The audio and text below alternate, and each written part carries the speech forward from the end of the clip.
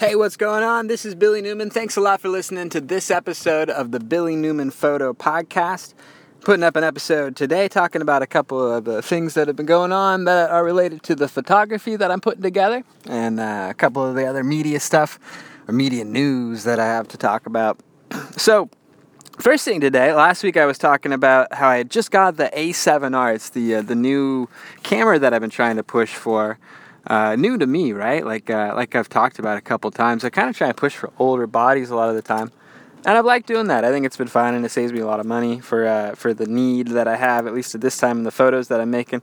And I like kind of thinking about the work that I need to do, or the equipment that I need to do the work that I have, and not trying to be really romantic about how cool it would be to have the very, very, very best thing, or the very most expensive thing, or the very newest thing.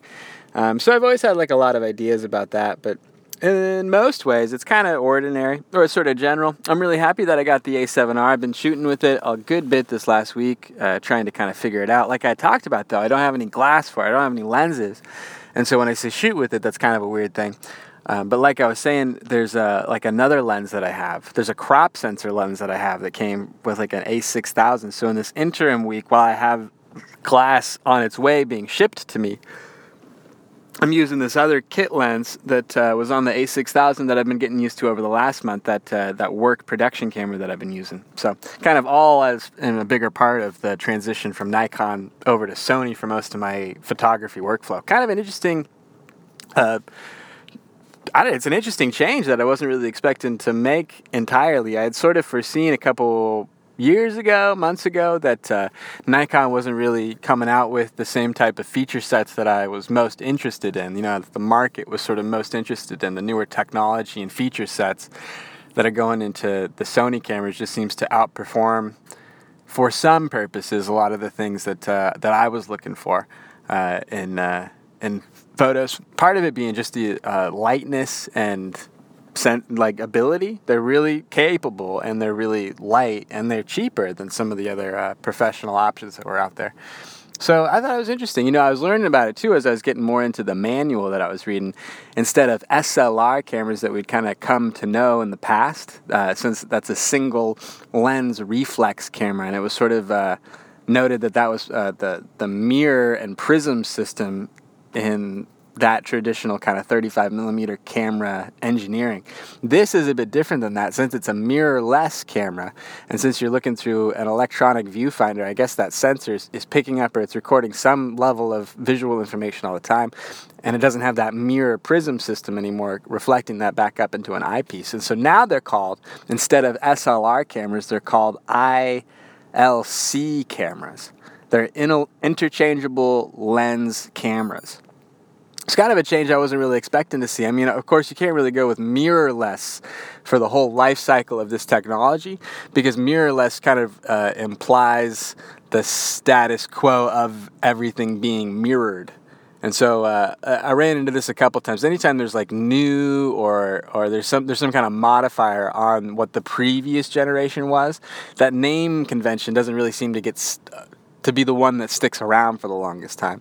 So when we talk about mirrorless cameras, that name is going to kind of fade out, and this evolution of camera technology is probably going to be known by some other, better, more accurate name, like interchangeable lens camera instead of mirrorless, because mirrorless, it just talks about the old decade. It talks about DSLRs. It's talking about what it's not instead of what it is. It's not affirmative. And I remember that kind of similar to like my college education when I got my degree.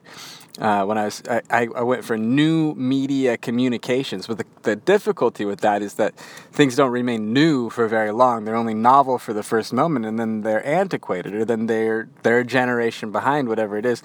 So it was kind of a confusing nomenclature that was just sort of trying to identify the changes that were emergent, that they were seeing collected at that time in the early 2000s as new media, Web 2.0, and the internet and social media were all kind of emerging onto the scene at the same time. They all just called that new media, but now we're a decade away from that, and so that's going to just be the current state of media. It's not going to be new or some kind of divergent section of media for a long time. And it just kind of made me think about that a little bit. They had to end up going through and renaming the program I think, to like digital communication arts, because it's an affirmative note. It's not something derivative from some other past technology that's no longer considered. So that was kind of an interesting thing about that. But the A7R, it's been a great camera. It's working out well. It's definitely great for my needs. You know, I'm really happy with it. I'm really not that demanding on a camera. That's kind of what I noticed in some capacities, is that there's a lot of things that I'm able to get away with a little bit more simply, especially now that I've learned a little bit of how to put more of the weight of the photographs that I'm making onto myself and not my camera. Put a lot of the creative exercise on myself, and the options I'm selecting, or getting out of the technical side and kind of pushing toward the artistic side.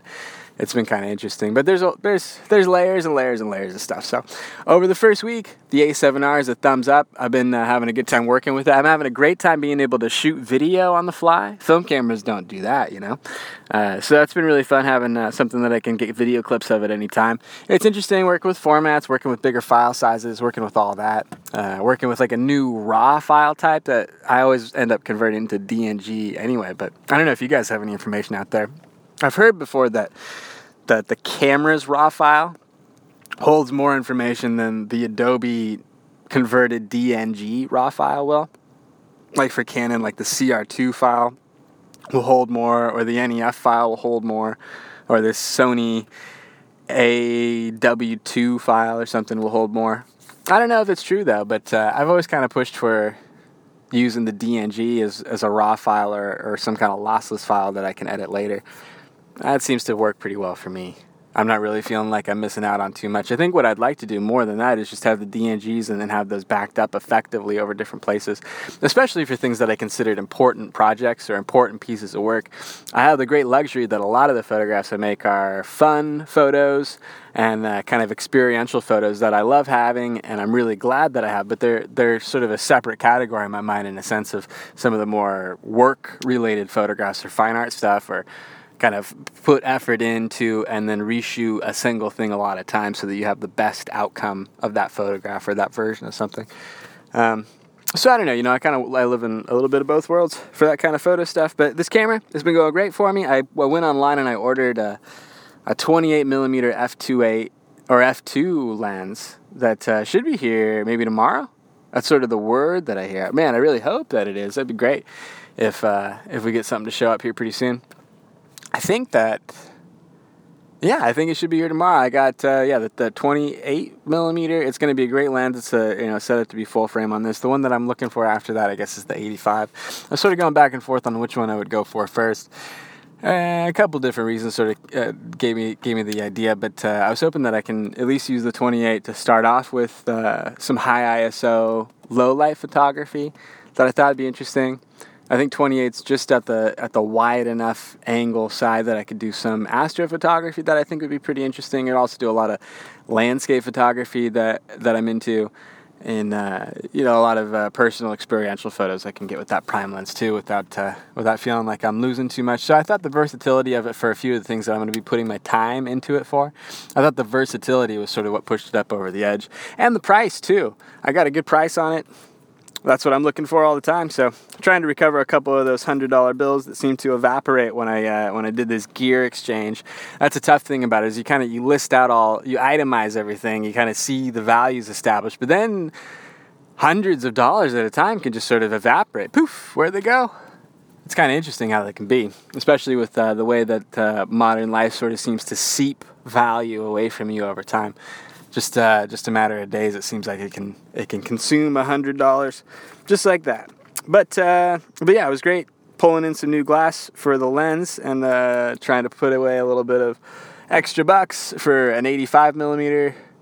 What would it be next? Like an 85-1.8 is what I was looking at. I'm looking at a couple prime lenses to start off with. I know they're not as versatile in a sense, but it's really what I prefer to shoot with. I think it's the best, sharpest way to go about getting landscape photos or getting fine art photos, and I'm really looking forward to trying to use the high, not frame rate, the high resolution, like a 36 megapixel sensor, size that I've not had before, to try and get some really crisp, really clean photographs that I can blow up to larger sizes without feeling like there's a lot of resolution loss. It'll be the first time I kind of run into that that barrier there where I have enough resolution that I can kind of get close to exceeding the quality of my lenses. That's what I'd heard at least before, but I don't know how real that is anymore now that we're this far into the future, now that these are modern lenses and modern engineering. I think if it were the 70s, anything like that, there would have been a lot of issues with the quality, or you running into the quality of those more inexpensive lenses during the early SLR times. But I think now, if you're shooting the right way, or if you're kind of going for it in the right direction, if you're getting good quality prime lenses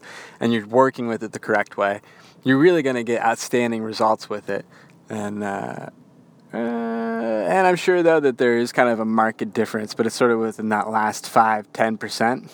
So what I remember talking about with a guy who did a lot of audio engineering is that for a real inexpensive price, you can get 95% of the way there to professional quality, to everything that you would want in that way of recording something. But to get that extra 5%, to get you all the way up to what that professional standard is, it's this exponential amount of expenditure into equipment and processing and gear and expertise of people to try and get those little bits of quality back out of the product you're making. It's interesting. I want to pursue that, but for right now, I'm so happy that I get to make at scale a larger volume of material with older, more inexpensive equipment. So it'll change over time, I'm sure, as stuff in the Billy business evolves, like it has over the last couple of years. But other big stuff is that I've been working on my website a bunch. I've been trying to rebuild some of the foundational things that it's made on, and I've been trying to clean up some stuff too. It's essentially going to look the same, but most of all, what I'm trying to do is cut out all of the extraneous colors, all of the extra sort of embellishments on the website. I'm really trying to strip it down to one of the most simple, one of the more straightforward, faster loading kinds of websites that I can make out of it. So that's why I'm kind of getting rid of a lot of the more complicated plugins, and I'm trying to drop back to just more simple, auto-responsive web tools that can show up the few photos that I want and the few pieces of text that I want on clean white backgrounds with clean formatted bordered pages and the like. So been working on that stuff a bunch. I just finished like an about page, trying to rewrite some of that stuff and get new photographs and make new graphics. That's the other thing too, is I've gone through and I try to make new like graphic cover pieces for the main page of the site, for like Twitter, for Facebook, for YouTube, and probably, Instagram doesn't take it. That's right. Interesting. Well, yeah, but I'm trying to make new graphics for everywhere that can take graphics and new photos for everywhere that can take those photos. So it's been kind of good. I don't know. I like putting it together. It's not bad. I think I'm going to head over to a coffee house here in a little bit. I'm going to try and make, that's what I'm working on today, is I'm going to try and make 8 graphics that are 400 by 275. I know this is the exciting part, but I'm going to make 8 graphics to go into this grid of buttons that I'm making for the website. And it's silly how much effort it goes, or how many steps there are into making these 8 cutout graphics. Like each one is sort of a specific project in a computer, in a program, rendering it out to a size, then checking it, rendering it out to a size, and checking it. It seems like it's just like a bit of work to try and get any of these little things done. It's sort of strange how that is. They're trying to scale things or seeing that something isn't really as right as you thought it was originally. So all of that is kind of a weird part of the website stuff that you have to go through. It seems like a big waste of time in a lot of ways. You have to build things to a certain specification. Then you put it into the website, then it's buggy or it doesn't work the right way. There's just all sorts of headaches that sort of come into it. But it's much, much, much better than it used to be years ago in the past. The results are much cleaner. You're much closer to the final product of what you would have wanted to have. Originally, it was just exciting that anything happened at all when you typed in some kind of HTML code.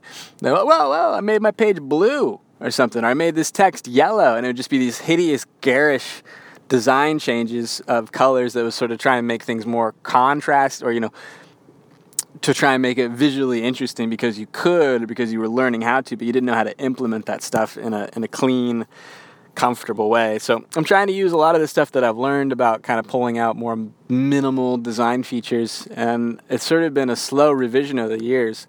I think the first version of this website I put together was in 2015. There's earlier versions of that were on other platforms that were still kind of the same design language in a way, that go back to 2010 or 2009. Before that, I think it was just a blog on a WordPress page. Wow, So that's like 10 years. I've been going through it. I think I go back all the way to the beginning of 2008, maybe something like that I put that website together. So it's interesting. Man, that's been a long time.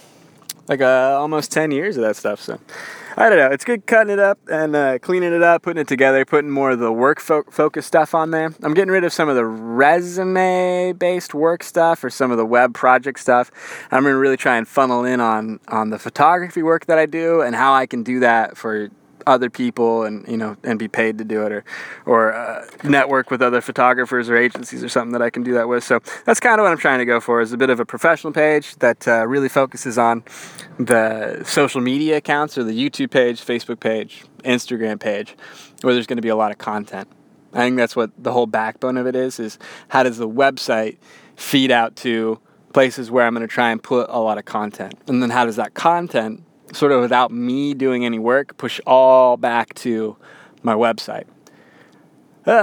Without me doing any work, that seems to be the hiccup that I have in this plan. It seems like everything that I need to get done is just me doing a lot of physical development on each page, which is okay, but it's time consuming and it doesn't really go anywhere. I don't know if even like 2-3 years ago when I first put this page together, I can't really say specifically or certainly that any person has really gone to that website to do something with it that I needed. I think it's more of a novelty that like, oh, Billy has a website? Yeah, a lot of stuff on the internet, huh? It seems to be more how it's taken. I see the little graph of how many people have visited it, and I think it's like 1, 2 to 5 spam accounts that seem to visit it every day. But my distribution for a website, it's super thin. People don't go to it, and it's okay. But that's why I'm going to try and put more of my distribution efforts into YouTube, Facebook, and Instagram. And I don't know, see if I can build some stuff up there. But thanks a lot for listening to... Oh, wait. Before I leave, I wanted to talk about the meteor shower, the Perseid meteor shower. I'm not doing the Night Sky podcast as much anymore, so I wanted to talk about this part of it. I think I might have mentioned it. Maybe there's a podcast about it I can throw up from last year. I might try and do that today too. But the Perseid meteor shower is coming up like tonight, tomorrow, the next night. So be sure to get out and try and watch it. I know we've been having a tough time if you're on the West Coast in Oregon. We've been hit by a ton of smoke in the valleys, like a lot of like fire smoke. And so at night, it's still a little bit murky and a little bit hazy. And we're going to be drawn back a little bit because there's a pretty full moon. I think it's like a third quarter moon or a waning gibbous moon is maybe what we're close to right now. We're coming into the eclipse though too. As soon as that moon hits a new moon, that's the day the eclipse happens. So as we see it kind of progress toward new moon each day, that's the cycle into the eclipse right there. But tonight, the 10th, 11th, and 12th, those are the good nights to check out the Perseid meteor shower. Look up to the constellation Perseus. That would be in sort of your northeast view after 11 o'clock. 11 o'clock, 12 o'clock, 1 o'clock. You can I think go from like midnight to 4 a.m. is sort of that big zone that you seem to get a lot of stuff visible. So try and get out, check it out, see if you can spot some meteors shooting through. I think Marina and I are going to head up toward the mountains and see if we can find some darker, clear skies tonight to see if we can spot a couple meteor showers. Could be kind of fun. I remember doing it last year. Last couple years, we've all tried to go out and spot some meteor showers. I think my favorite one was maybe like 2012, 2010. Back in 2010, I was working on the river. I had almost, nothing real serious to do. It was just a fun time hanging out on the river, taking photos. We finished that. We went to a concert. We drove out to this big park afterward. We spent 1 a.m. to 4 a.m. watching out in this big field, watching the Perseid meteor showers out in the dark section of the valley. And it was awesome. We just saw a ton of stuff out in the sky. It's really fun. It's a little bit frustrating sometimes because it's a lot of minutes at times between a good show of meteors. Sometimes you're kind of wanting it to pick up a little bit. But if you're patient and you wait out there a long time, you can really spot a lot of stuff that's pretty cool. So my recommendation is to go out tonight, tomorrow, or the next day and see if you can spot some meteors. It'd be pretty cool. So that's what I wanted to mention. And I think that's going to wrap it up for this episode of the Billy Newman Photo Podcast. Thanks a lot for listening and checking out the feed. You can go to iTunes and search for Billy Newman Photo Podcast, and maybe you can find it, subscribe, whatever. it's all good. I think there's links up about it everywhere. So thanks a lot for listening. This has been Billy Newman for the Billy Newman Photo Podcast. Goodbye.